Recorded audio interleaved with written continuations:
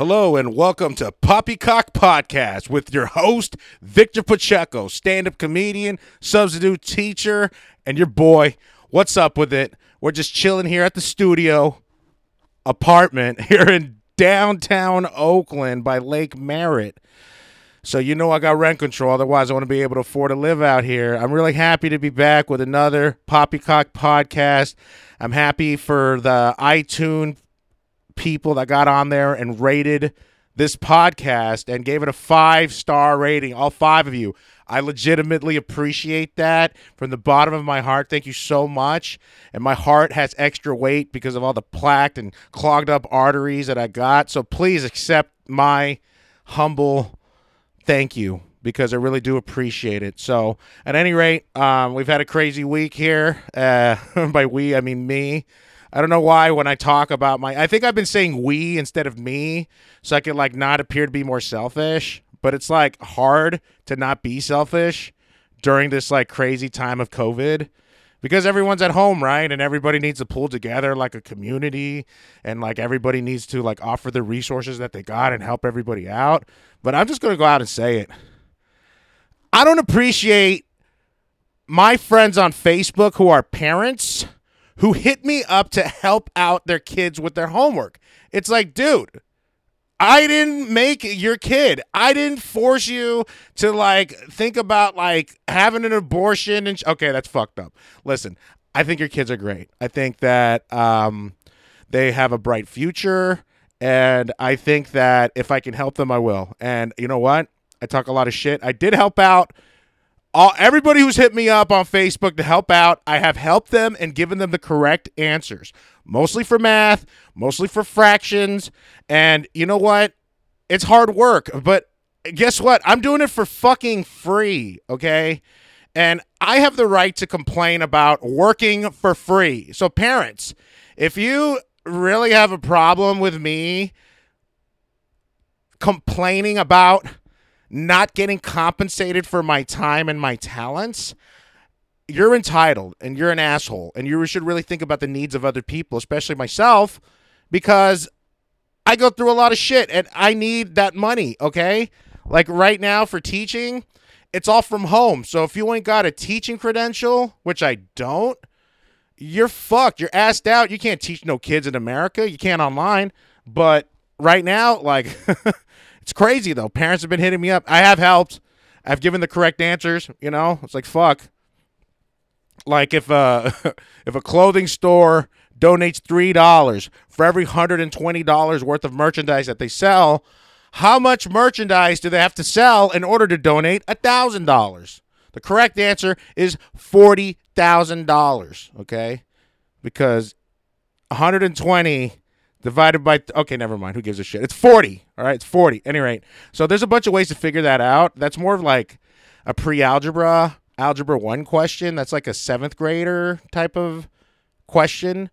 But I was asked by my 10-year-old niece how to do that equation, and she's in 4th grade. She's a 4th grader. Dude, I think they just put that into the homework to see which parents are helping out and which parents actually just can't come up with an answer, so they need the teacher. I guess that's why people hit me up. And I didn't just give the right answer. I showed the work. I cross multiplied and divide to solve for X. And I'm not trying to sound smart. I'm trying to just, do basic algebra. And people are like, oh, I don't use that in my regular life. But, I buy drugs, so I use algebra in my regular life all the fucking time. If this asshole's trying to sell me a hit of acid for $10, how much money can I save if I buy 100 hits of acid? All right? So 100 hits of acid, that might be $400, $500, okay? So that's $4 or $5 a hit versus $7. So, but what happens if I buy 200 hits of acid and I get it for $3.50 per hit? What are the savings there? You know what I'm saying? That's great. That's how you use math in your daily life to help you succeed in the avenue that you're going towards. And in my case, it's to get the most bang for my buck. I really want to have the most that I can get out of my money. And, call it what you want it, but I call it being smart with my money because I ain't always got money. And so I need to do what I can best with it, okay? So I don't have any right now. My unemployment benefits were cut significantly. Yeah, I know. There's some people laughing out there like, get a job, you fat fuck. Yeah, well, I'm looking right now. But I cannot work in person, so I'm not going to work in person right now because I'm not jeopardizing my health for some bratty little kids and their rich-ass parents that only want to pay $20 per kid per hour. And they only have two, and they only want me to show up like 4 times a week. And they're not going to compensate my travel. And it's just like, I'm not going to do it. And that's a good one. That what I just described, that's a good learning situation. And I don't want to do it. I'm not going to risk my health. And then God forbid your kids get sick and then you want to blame it on me? Like, fuck that shit. Like, I'll be honest with you. I don't think I'm fit to go into somebody's house and, like, teach their kids and, like, because, listen, I'm going to be honest with you. I've gone to Santa Monica. I've gone to Washington. I've gone to L.A. Where the hell else have I gone? I've gone to Sacramento. I've gone to all these places I just mentioned. I've gone to sit-down restaurants where you sit down and you eat inside of a restaurant. Yeah, I've done that, okay? Even like 3 months ago, I lost my taste of smell and I lost my sense of taste. Oh, wait, I said that wrong. I lost my sense of taste and I lost my sense of smell. And I was really worried. Not that I had COVID and I was going to die, but I was really worried that I was never going to eat pussy again. Like, like if I can never taste the puss again. Now, that's not good. Anyway, that was a little vulgar. I don't give a fuck. Shit happens, We go on tangents here at Poppycock Podcast. That's what we do.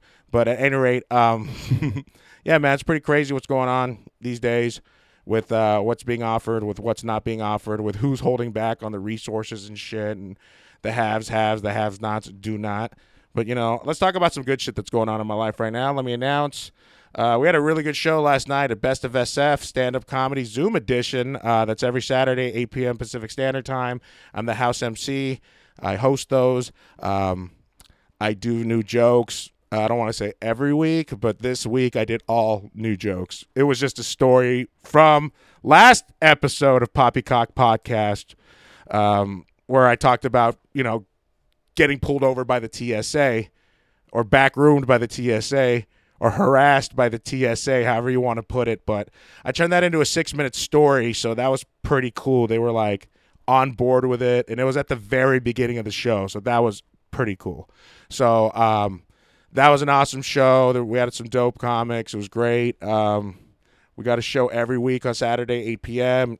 The show just made the Chronicles, so this show officially has more credits than me. So that's awesome. Be sure to tune in. Another cool thing that's really super awesome is that coming this Friday, August 28th, we are back, me and Paco the Parrot, for our psychedelic puppet show, all right? It's going to be this Friday at 9 p.m. Pacific Standard Time. This is not a Zoom show. This is exclusively on Instagram Live. That's going to be super dope. We've postponed it. We were on a hiatus because we ran out of pure liquid imagination, which we need as motivation for the show. That's the whole premise of the show. How the fuck you can do a psychedelic puppet show without any fucking psychedelics? That's what makes it fucking great. That's what makes it funky fresh. That's what's awesome. That's what makes it unique. But, we're back. And that makes me happy. That's really fucking cool. That's like so cool that something as simple as a puppet show could bring so much happiness to people. And I'm not joking, okay? It's not like I have a fucking like major following for my puppet show, but I've had at least 12 people ask me, hey, dude, what happened with your puppet show? You bring your puppet show back? And I'm like, oh, wow, that's funny. You did watch my puppet show. That's pretty sick. People did watch my puppet show, okay? Either because it was funny or I made an asshole out of myself, which is funny. But, dude, it's a puppet show on psychedelics. That is hilarious. Who does that? Who advertises that? Who puts credits on the bottom of their flyer? Who makes flyers for a psychedelic puppet show? Me, Victor Pacheco, a bored-ass, out of work, coronavirus-driven quarantine comedian, okay? I substitute teach. I can't substitute teach a virtual classroom. I guess you can. I used to get offers, not anymore, where they just need an adult to supervise the Zoom study hall from 9:30 a.m. until 11:30 a.m. And I'm like, wait a minute. So what am I doing in these Zoom rooms as the adult? Am I like making sure these kids are doing their work? Like, how the fuck am I going to tell them to do their work if they're at their house? Like, hey, you need to do your work. And then, like, what's a kid going to be like? Fuck you, you fat nigga. Which I've had students tell me in the past, all right? I've had students tell me that a bunch of times. Like, okay, mostly in East Oakland and also in Richmond. But I get around in the East Bay, okay? I don't discriminate, all right? I go to all black schools. I go to all Mexican schools. And sometimes when I'd be killing it in these schools, like, and I felt like really, really fucking like on a roll, and these kids thought I was the funniest person they've ever seen in their lives, I tell these kids, you know what, guys, I just want to thank you guys for letting me be comfortable enough to be myself, and you guys make me feel really safe because there's no white kids in here that are going to shoot up my class. And everyone would start laughing. That shit would be fucking hilarious. And you know what? I only did that when I thought it was appropriate. And obviously no schools have ever gotten any complaints about me. No school districts have ever gotten complaints about me. And no staffing agencies have gotten complaints about me with the black and brown students, all right? It's always the white kids. It's always the white kids. It's always the white kids, okay?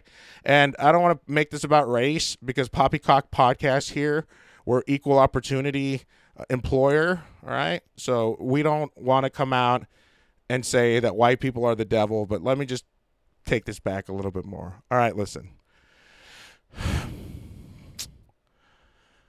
I got really triggered this weekend, all right? I went to go to my mom's because my mom said that she was like having this pain in her foot, and that really bothered me. So I went to go drop off these like weed-infused rub-on type of healing medicine that you put on to where it hurts. And so, that's tough. Like I can't even see my mom because she's scared that I'm going to give her the coronavirus. And it's just sad because I haven't seen her since March, and it's almost the end of August right now, and I haven't seen her. I went to go drop off this stuff, and then when I went back to the car, I noticed that there is this white woman who just walked around the block with no fucking mask on. And I was on the phone with my mom, and my window was down, and I noticed that woman, and I said to my mom on the phone, Jesus Christ, this fucking white bitch doesn't even have her fucking mask on. Can you believe this fucking white bitch doesn't have her fucking mask on? And she looked. But dude, this is the problem, right? I wouldn't call her a bitch. I call dudes bitches, so don't think that's like sexist in any way. I mean this personally. This woman's a fucking bitch not just because of the mask thing, okay? And where my parents live, there's $100 first fine that you get for not wearing a mask where they live in San Mateo County. So I'm not calling her a bitch just because she's not wearing her mask. I'm calling her a bitch because of my history with this woman. This woman is my parents' next door neighbor, all right? They've been living there for approximately maybe 12 years, okay? They've been living there. They've been renting there for 12 years, the house next to my parents. And I'm not fucking shaming nobody because I don't know the goddamn things. My parents do. I don't. But this lady, ever since they gave birth to her son, has been a complete fucking dick, all right? Her attitudes changed. She became a bitter person. And she then sucked the life out of her husband, who used to be my friend, who used to give me weed because he was a cool neighbor. But then when she came into the mix and they had a kid, he fucking changed. All right. And she's not a bitch for changing my friend or me losing a friend, because I've had a bunch of women come into the lives of my friends and then negatively affect my relationship with my friend because they're like, hey, you can't hang out with that guy no more. That guy's really crude. He's rude. He's over the top. Fuck that guy. You can't hang out with him. So I'm not calling her a bitch for that. I'm calling this woman a bitch because when my bird Rascal died, and I had my cockatiels are supposed to live for like 12 years. 14 years max. This little bird lived for 21 years, all right? He lived for 21 years, and he died. So I had him as a kid when I was in 3rd grade, and then he died when I was like 30 or maybe 28. It was like a really, okay, you know what? So it was like 29 then, if you do the math. So this bird died. And when I had this bird, there was a lot of cats that tried to fucking eat this bird. So I hated fucking cats. I was like, these fucking cats are trying to eat my birds. Fuck this fucking cats. Fuck these pieces of shit. I hate cats. But when Rascal died and I buried him in the front yard, there was this fat orange cat that would come up by Rascal's grave. He'd be like, I don't know if he smelled him or I don't know what was going on, but he never tried to dig up Rascal. He never tried to dig him up and eat him. He never tried to desecrate his grave. So this fat orange cat was a fucking brawler. He would fuck up other cats that would mess with his territory. Like, I'm just assuming it's a dude, but I never knew. I don't know. I know the gender of the cat, but I used to call the cat Orange Kush. Orange Kush was a fat orange cat. He was like a tabby. He was fucking beautiful, and I would pet him, and that cat would not let anybody pet them. But I'd smoke hella weed and be brave and pet that cat. And so this cat mysteriously left the neighborhood, and we found out that she had that cat put into a shelter and euthanized because it was coming between her and her family. I don't know if the cat attacked the kid. I don't know if the cat attacked the baby that they had. If that happened, that sucks. But it shouldn't have been euthanized. That was a fucking sick-ass cat. But at any rate, I think it's fucked up that yesterday I went out of my way to go deliver this medicine to my mom, and I couldn't even see her because she's 15 feet away, wearing a mask, scared that I'm going to give her the Rona. I'm wearing a mask too because I'm scared that I might give her the Rona. 15 feet away, and then when I go back to my car and I look out the window, I see my neighbor, the bitch who killed my cat, the bitch who stole my friend, the bitch who's not wearing a mask. Yeah. I saw her face when I couldn't see my beloved mom's face. And that sucks. That made me feel like really terrible. Like, what did I do to warrant this, where I can't see my mom's face, but I can see this lady's face who's being, and I'm sorry. If anybody thinks I'm being misogynistic, I'm not. I don't refer to women as bitches because I don't think women are bitches. I think anyone has the capability of being a bitch. And the fact that I have to explain myself about what I just said is to try to not get canceled is bullshit, because I shouldn't even have to explain myself because I'm not misogynistic, all right? I love women. I recently read a meme that says, yeah, those women you don't want to fuck, that's how you treat women. And I'm like, great. You know what? That's actually really fucking surprisingly correct. I do. That how I respect women is how the women I don't want to fuck. And quite frankly, I'm at the point in my life where I know all women don't want to have sex with me. So I don't want to have sex with any of them. So I treat them all the same. And I don't give a fuck what they look like. You know what I mean? Like, I really don't. Unless sometimes they really are really thick as fuck, then I will totally care. I will totally look. And I don't mean to, and I'm not trying to objectify anybody or make them feel uncomfortable. But Jesus Christ, though, I sometimes where was I? I was in not Ventura. No, I wasn't in Ventura at all. Santa Monica. I was in Santa Monica, and dude, there was these big chicks that were wearing, and I'm talking about recently during the Rona, 2 weeks ago, 3 weeks ago, there was this really plus size female, and she was wearing the skimpiest outfit I've ever seen, and I'm like, oh my God, you are so hot and courageous that you would wear that out. And I understand it's super hot outside, and women should be allowed to wear whatever they wear, but also though too, you got to understand that guys are dogs, and we're gonna look no matter what. So I think it's fucking crazy that, because I don't have the confidence to wear certain things and shit. I don't have the confidence to go out and take off my shirt at the pool unless I'm on acid. If I'm on acid, I'll fucking take off my shirt and show my tits. I don't care if I'm on acid. If I'm on acid, I'll go to the pool without my shirt, and that's that. People, oh, I got to get drunk to do that? Nah, I'm not going to take off my shirt. Is I've taken off my shirt when I was sober, trying to go to the beach, and I just scarred a bunch of kids. They just look at him like, Daddy, why does that guy have tits? And I'm like, fuck you, kid. I got a beard too. Fuck you. All right? This is America. You're going to see a bunch of dudes with beards and tits. All right? You're going to see some ladies with beards and tits too. So just get fucking used to it, okay? Get used to it, because this is America. This is what we have here. This is inclusion. This is equality. This is where we accept everybody. So, well, actually, not me, though. Even talking about my neighbor not wearing her mask, stealing my friend, killing my cat. Didn't like that at all. But, what you going to do? Something in the news recently really bothered me. They recently, and by they I mean the Oakland Police Department, recently raided Oakland's only mushroom church. All right. It's called the Zydor Church of Entheogenic Plants, whatever that means. You know, this is the only psychedelic church that was in existence here.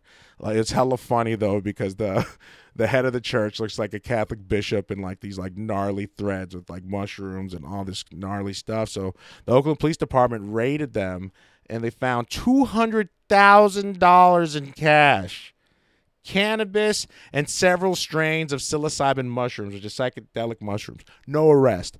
Okay, let's go through the step-by-step, guys. $200,000, okay? Listen, you want to know why they had so much money there? There's a bunch of reasons, all right? Let's go through it. The reason why the Church of Mushrooms had $200,000 when they got raided was because, first of all, they charge a shit ton for mushrooms now that they're legal, okay? Like, back in the day, you could get mushrooms for an eighth for $20, no questions asked. And if you bought an ounce, you could get an ounce for like $100. Save $60 because there's 8/8 in an ounce. All right. So the more you buy, the cheaper it is.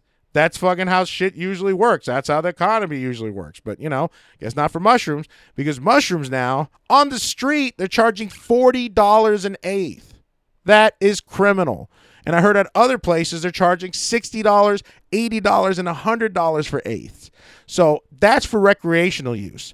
I can't even imagine what it's like for religious pursuit of happiness, because I've seen some of these ayahuasca places charging $500 for some fucking white bro in a ponytail to come up to you and give you some shit that they stole from Mexicans in the desert. So I don't understand why people have to pay so much fucking money to fucking get the medicine that they need. So that, first of all, that's why they had $200,000. Second reason why the Church of Mushrooms had $200,000 at the time of their arrest was because they didn't have to pay off any fucking lawsuits for fucking raping underage kids at their church like other churches, okay? Like, that's what happened. I think they got raided because they weren't fucking molesting any kids, all right? Because if they were molesting fucking kids, they wouldn't have got fucking raided, all right? There's a bunch of fucking churches everywhere that don't get raided even after have the fucking sexual abuse scandal. Is that what the Church of fucking Mushrooms is missing, everybody? I don't think so. I don't advocate that shit. I don't think that should happen. But let's just call it what it is, dude. The Mushroom Church was a church of healing. It was a church of love. It was a church of hope.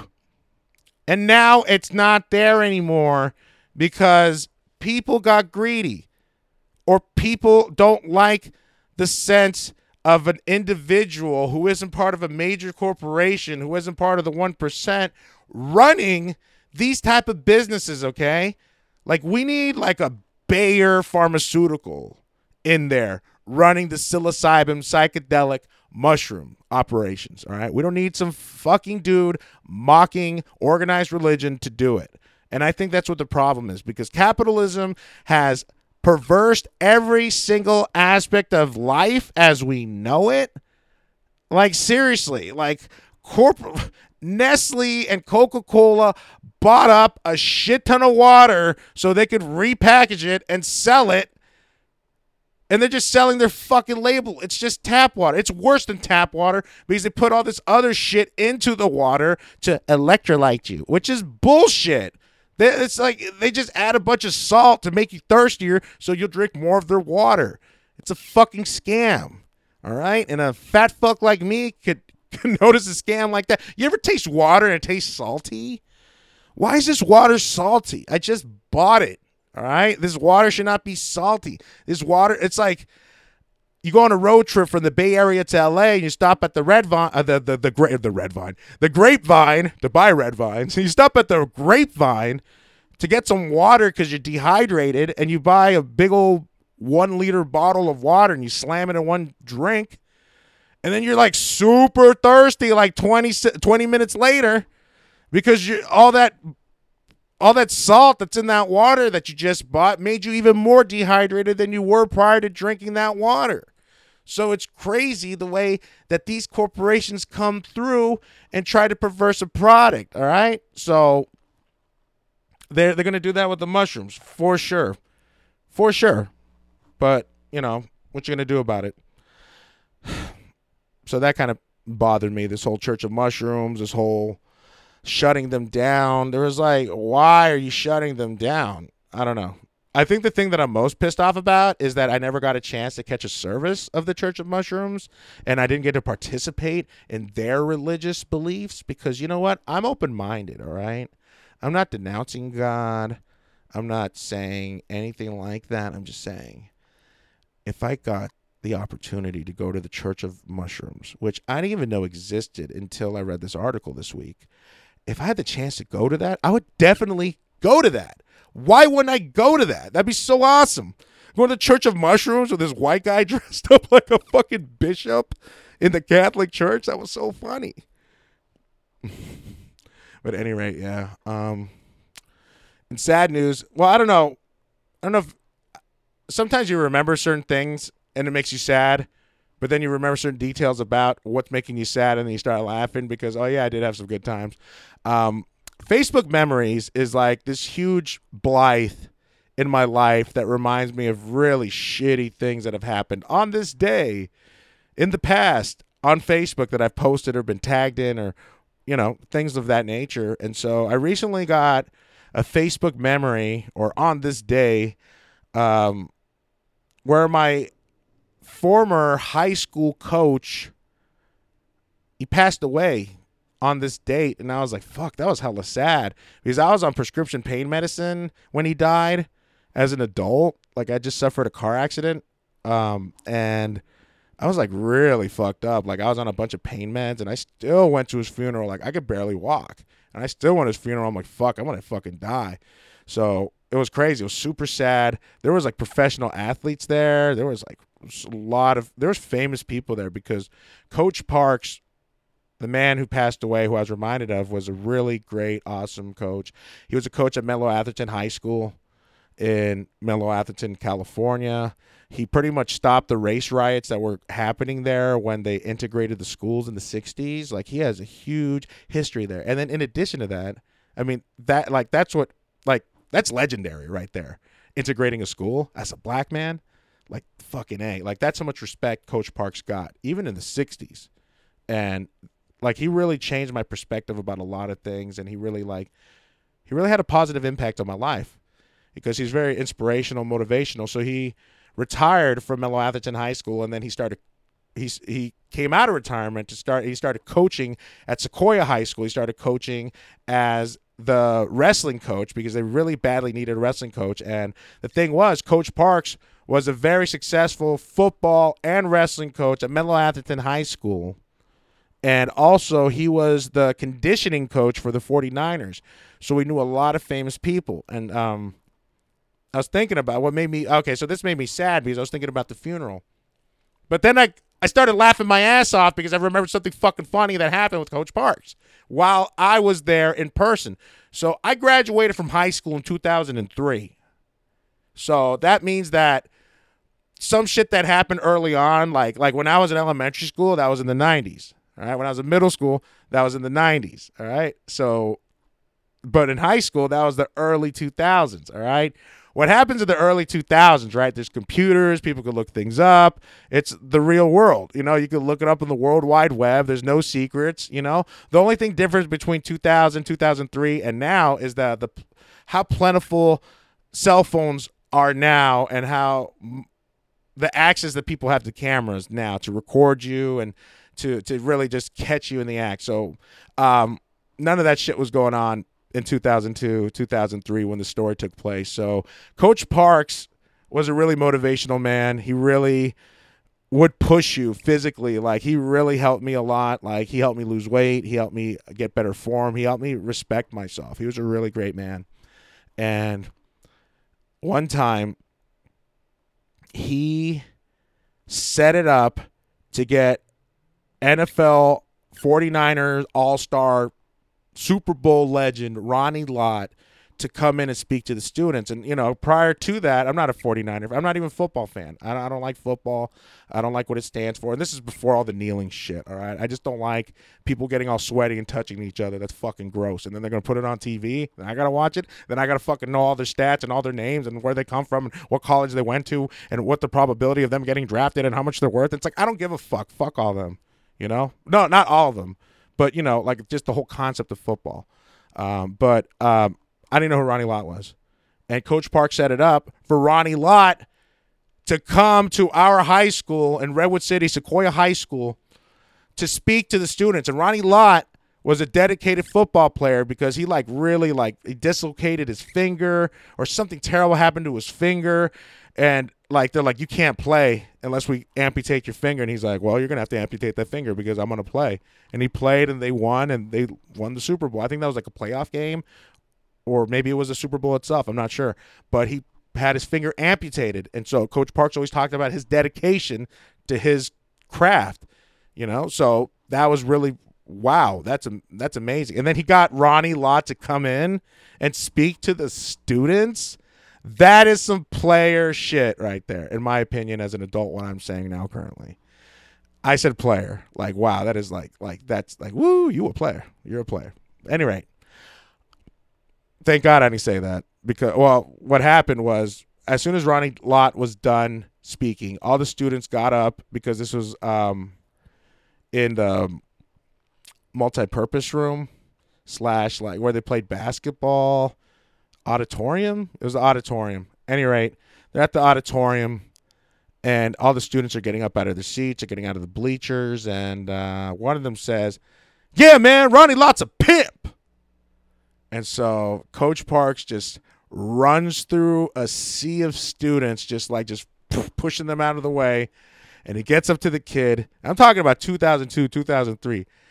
Coach Parks goes up to this little kid, and he slaps him in the face. And he said, don't you dare ever call a man a pimp. Disrespecting him.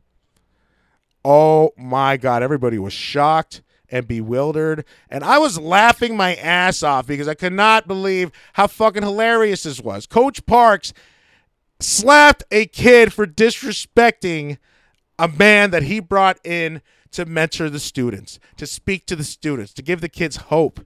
He did so much. And then he felt like a student was defiling it by calling the speaker a pimp. That is incredible. That is wow. That is taken it to all another level because you know what? No matter who that was, if there was any type of educator or coach who slapped a student in the face because he slapped him right in the mouth, right in the dude, it was crazy. And he wasn't fired. He was there the next year, the year after that, and the year after that, and the year after that until he retired. Okay? But let me just bring something else up that I haven't talked about, though, that just came to mind right now.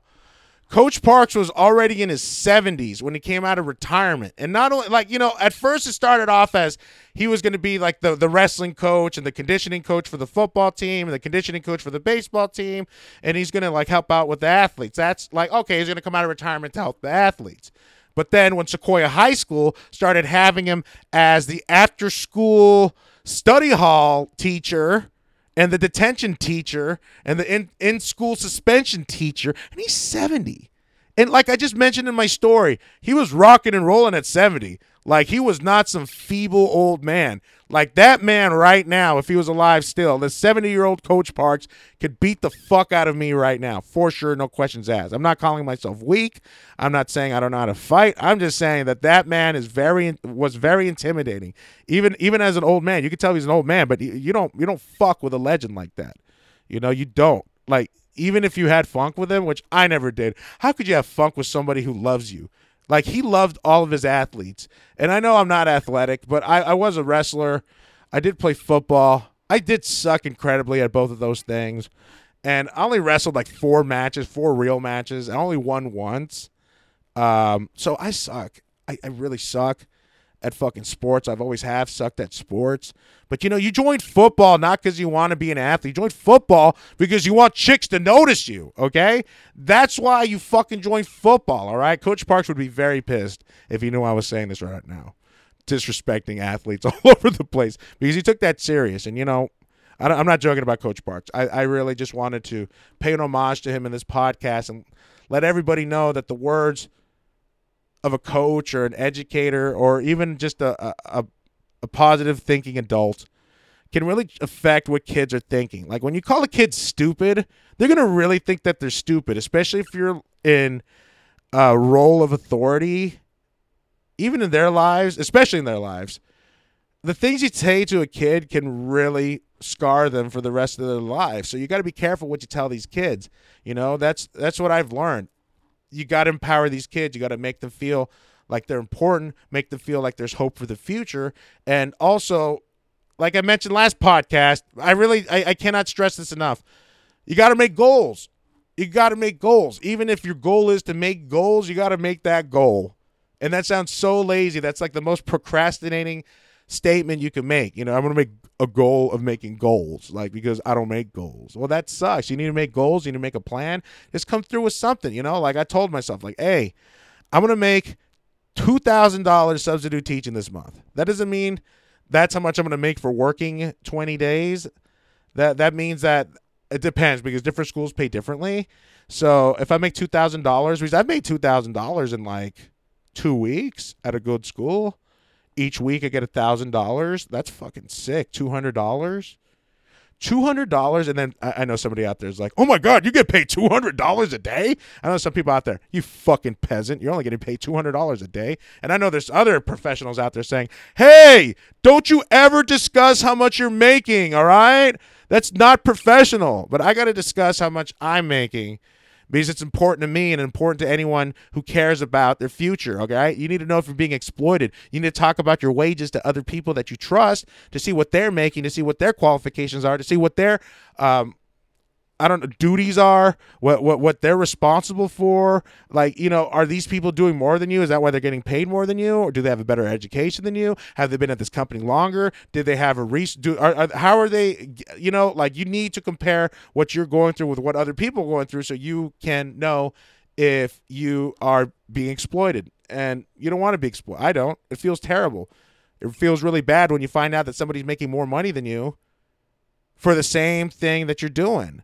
You know, like, for example, like sometimes there's budgets at different comedy shows. I'm not talking about me. Me personally, I pay every opener the same amount of money that I pay every opener. And I'll pay every headliner the same amount of money that I pay every headliner, because especially if everybody's local, everybody talks. So I'm not going to pay somebody $80 and then pay somebody $150 or $100 or $60 or $50, because you know what? I'm very, very generous with the comedians that I book and that I pay, especially when I have something worked out with the venue that I'm at, that they're going to pay us X amount of money no matter what, or they're going to pay us a certain percentage of the drinks that are sold during the show, or they're going to pay us, you know, the door or a percentage of the door, depending what you work out. You got to work out these deals with each venue, with either the manager or with the owner, somebody who can give you money from their overhead to pay for your comedy show. All right. And these people, when they want to help you, they will. They totally will. You know, you get a professional flyer done, you give it to them, and then they'll put it on their social media. And like, some of these bars have social medias with a presence of like 10,000 people, a local bar, because they like their microbrew, or they like those, they like the selection of Cabernets that they have, or Sauvignons, or I don't know wine. But I know that a lot of people will pay money to, I don't know. I've gotten lucky. I've met a lot of bar owners that have a fascination with stand-up comedy, and they personally love stand-up, so they want stand-up in their venue.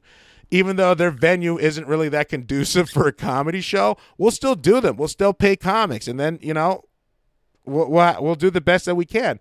But, you know, when you're a stand-up and you create your own space to grow, that's what you're doing. You're creating a space to grow, you know? And, like, that's what I learned early on. When you're not getting booked anywhere, you got to create your own spaces so you could create your own stage time. And because that, at the end of the day, you got to put in those hours. You got to really go out there. You got to get your feelings hurt, and you got to really connect with audiences, even when you get your feelings hurt. That's when the growing begins. You got to grow. That's it. End of story, you know? And don't get me wrong. Like, you know, a lot of really fucking traumatic shit has happened to me. Like, emotionally, physically, like, spiritually, because of stand-up, okay? Like, fucking crazy-ass shit. Like, it's given me the will to live. It's made me suicidal. It's made me question who I am. And it's made me discover who I am. You see what I'm saying? That's how much of a fucking mind fuck comedy is. Comedy's such a fucking mind fuck that when pre-pandemic, okay, so I'm talking about even earlier this year, when you do a comedy show at a bar, I'm not talking about like at a comedy club or at a theater or at a casino or whatever. Or dude, I think it's fucking crazy that this day and age, when you're getting paid by a local producer, local promoter, local showrunner, any of these people that pay you the money, when they hand you the money that's balled up and they give it to you and they hand it to you like it's a drug deal, like they're shaking your hand and thanks for tonight. I think that's really disrespectful, and I'm guilty of doing that too because I don't have envelopes. You know what? I was thinking about I should just buy envelopes and just put the money in the envelope and just hand them envelopes. You know what? And and I'm not gonna lie to you. When this pandemic is over and I go back to producing shows and I pay comics, I'm gonna buy those fucking envelopes because I think it's disrespectful that we gotta ball up money and then hand it to the performer like they did something illegal for that money because they didn't. They worked really hard. I've had fucking money handed to me like that. I've had wads of money handed to me like that turned it out to not be wads of what I thought. One time I got what I thought was a wad of money. It was $7. $7 fucking dollars to travel from Oakland all the way to Redwood City for $7 fucking dollars. But what am I going to do about it? Am I going to fucking write the producer and be like, hey, you produce a really shitty comedy show, and so you got no business running these shows if you can't talk to the owner or manager about setting you guys up with a certain amount of money so you can pay the comics, because tipping out $7 is very disrespectful. Just pocket the money and say, hey, sorry, dude, we didn't make any money. My bad. I think it would have felt less disrespected if I got $0 over $7, because I've gotten $0 a bunch of fucking times. It's actually, when I wash dishes, I think about like, why am I washing dishes? Why am I not? Why am I don't know. It's like a humbling experience for me to wash dishes. All right. All Mexican jokes aside, like washing dishes for me, I get to think about times that have not gone really great. I have social anxiety, so I literally worry about things that happened years ago that I have no control over, or how I responded or reacted or acted a certain way. And I'm like, oh God, why the fuck would I do that? That was such a faux pas. But, you can't worry about those things. But I do. I worry about things that didn't happen. So, and then a lot of times, a lot of these memories come back to me when I'm doing mundane things like washing dishes. So I'm washing dishes. I'm in the kitchen. And I'm thinking about, wow, I love comedy so much, man. I've really been through a lot. Wow, comedy's been so great. I've got the opportunities to work at major comedy clubs. I've got to work with some of my heroes. I've gotten to work with some really fucking awesome people, national level, local level, regional, whatever, dude. I've got to meet a lot of great people. And I'm not going to name drop here and be like, oh yeah, and blah, blah, blah, and blah, blah, blah, and blah, blah, blah, all right? Go to my website, HispanicTitanic.com, if you want to know all those names, seriously. Because, the fact of the matter is I was thinking about how great comedy's been and how much work I put in and how much comedy's actually really made me cry. And I was really thinking about, because I think everybody cries after a really horribly career-changing bombing. When you have one of those bombings where you're just like, should I quit comedy or should I kill myself? Those are the type of bombings I'm talking about. Should I even continue trying to be a comic? How could I consider myself a comic after a bombing like that? Like, these are like devastating bombs. And, there's a lot of things that fucking happen. And so, I don't know.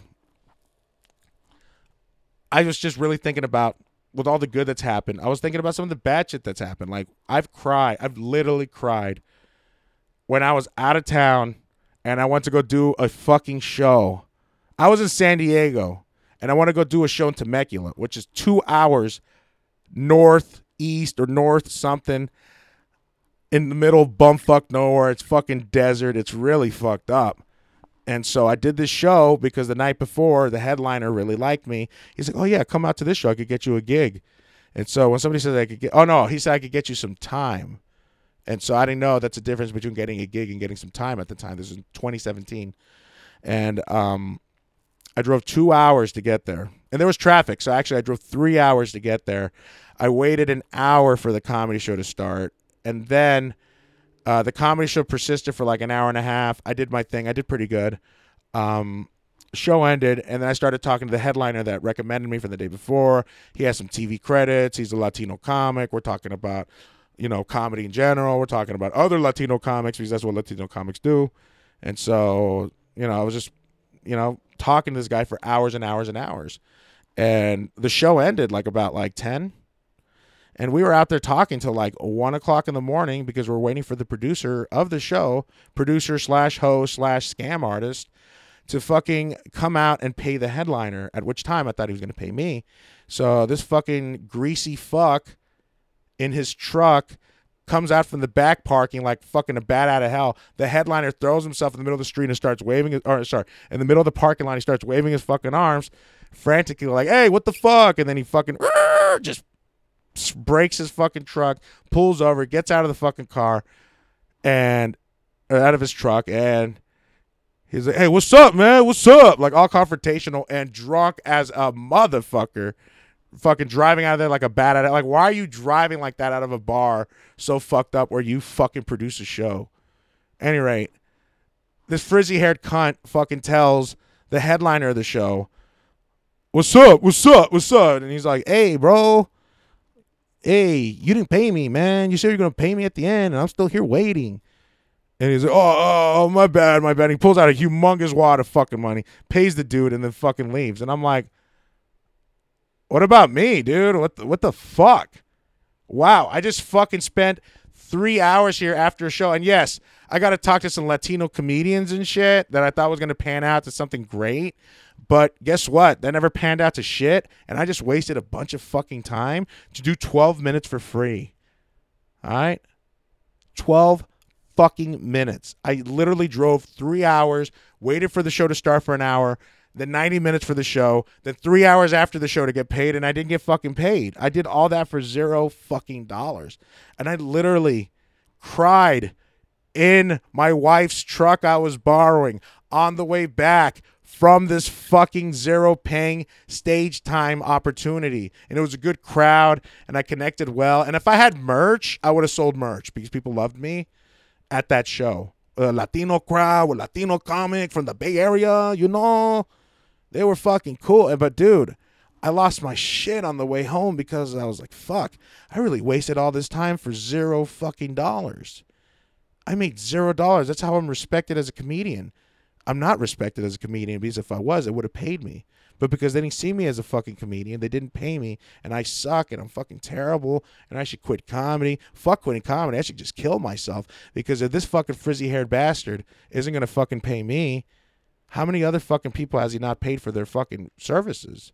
That's a fucking scam artist, bullshit promoter. I fucking hate motherfuckers like that. I really do. Like, you're going to exploit fucking talent that make you fucking... He had a shitty-ass hosting set, too. That's the fucking worst. When people fucking host their show that they're producing and they do a shitty-ass job, and then they make the first comic fucking save the show. Like it's punishment for doing their show in the first place. But, I think about all the things I've been through, crying. Dude, because, there's other times I've cried. One time when I first started out, I got hella drunk at an open mic, and some dude was heckling me, and I called him a faggot, and I didn't know you couldn't do that, especially in the Bay Area. So not only did a couple people still have blocked me from that. That was in 2014. 2014. All right? And I'm being honest here, all right? I say a lot of words that you're not supposed to say, but, at least I have the decency to grow and to learn from my mistakes and know that was wrong. I should have called him that. And add insult to injury, the only reason I called him that was just because I learned that he was a comedian, and a comedian was heckling me at an open mic, and I called him that, and I told him that that's not cool that he does that because, you know what the fuck we do up here. Fuck you, dude. And then I called him that. And it turns out that guy was actually, in fact, gay. He was a homosexual. And I called him the F word. And I'm like, oh, fuck. So... a bunch of people blocked me that I'm still blocked to this day. And I got banned from that venue for a while. And then I was unbanned when I started producing shows there and I started making the money. So that's how it works with a lot of things. When you start making people money, they will be more tolerant of your bullshit and your shitty behavior. when you make people money. Also, when you make people money, you're also making yourself money, and then you give yourself this elevated status that you're better than other people. So it turns you into this type of fucking egotistical animal that's hard to work with because you're so caught up in your own bullshit. You're so caught up with other people kissing your ass that's the norm. But at any rate, I didn't mean for this to be such an angry podcast towards the end. I just wanted to air how I'm feeling and like what's going through and like some of these thoughts that I'm getting right now that I'm isolated and I'm away from the things that I love, like comedy and making new fans and hugging people and shaking their hands and inviting them to shows and giving them flyers and giving them my business card and, all that good stuff, Because that would be the shit, dude. Like doing shows at the San Jose Improv, whether it's a weekend show or a weekday show, which is called a promoter show, like, where an independent person comes into a comedy club and they like run the show. Like I could run my show there. I did have a show there that I was producing, but unfortunately got canceled because of COVID. And it was going to be my first Spanish show ever that I'm producing and my second Spanish show that I'm performing on. So I really was looking forward to that because I needed to get more experience. I need to get video. I need to get clips. I need to just do what I can because also though too, like I could do stand-up comedy in English, no problem. Like 25 minutes, 30 minutes, 40 minutes. Yeah. English, no problem. Spanish, 8, 10, 12 minutes max. And I was going to challenge myself at this show to do 15 minutes, but I never got the opportunity to do it because all the shows got canceled. But before all those shows got canceled, my last weekend there at the Improv, I was handing out flyers to my show on May 6th for my Spanish comedy show, and people were going to come. And, like, I was, like, really looking for the, like, hey, hablas español? Like, after the show, and people were like, oh, you were so funny. And I'm like, oh, thank you so much. Appreciate it. Come to my show, bang on mi show. Like, dude, I was really working it out. I spent my own money and I spent my own time to get flyers printed and I had my homie who was on the show make a flyer for the show. There was a lot of time and energy and capital that was used to make this show happen and never happened. And I'm not mad at anybody. I'm not like mad at the comedy club that allowed us to do that. But here's the thing though.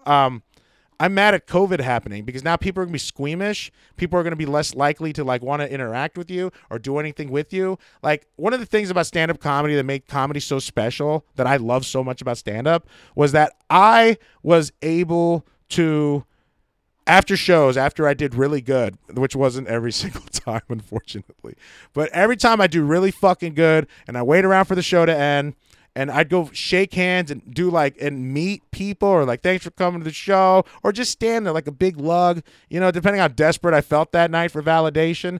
I would just stand there. Like if I really killed it, I just have to stand there. I don't want to have to say shit. I'm like, you were so funny. And I'm just like, fuck yeah. Do you have a website? Do you have your business card? We'd love to hire you for a fucking. And it's just like, that's how you get more gigs. You got to interact with the people after the show.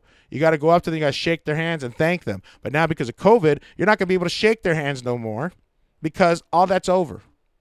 All the shaking hands is over. People aren't going to want to do that, not for a while at least. And that's not good for making relations and communications with people that you want to have in your life, to follow you, to be your fans. I'm not saying you have to shake everyone's hand. I mean, before he was doing arena acts, Fluffy, Gabriel Iglesias, he was shaking everybody's hands. And he was making everybody that was opening for him shake hands too. So I'm a firm believer in building your brand and being a professional and really standing your ground. So I think with everything that's going on right now, we have a bright future with comedy on Zoom, these virtual shows.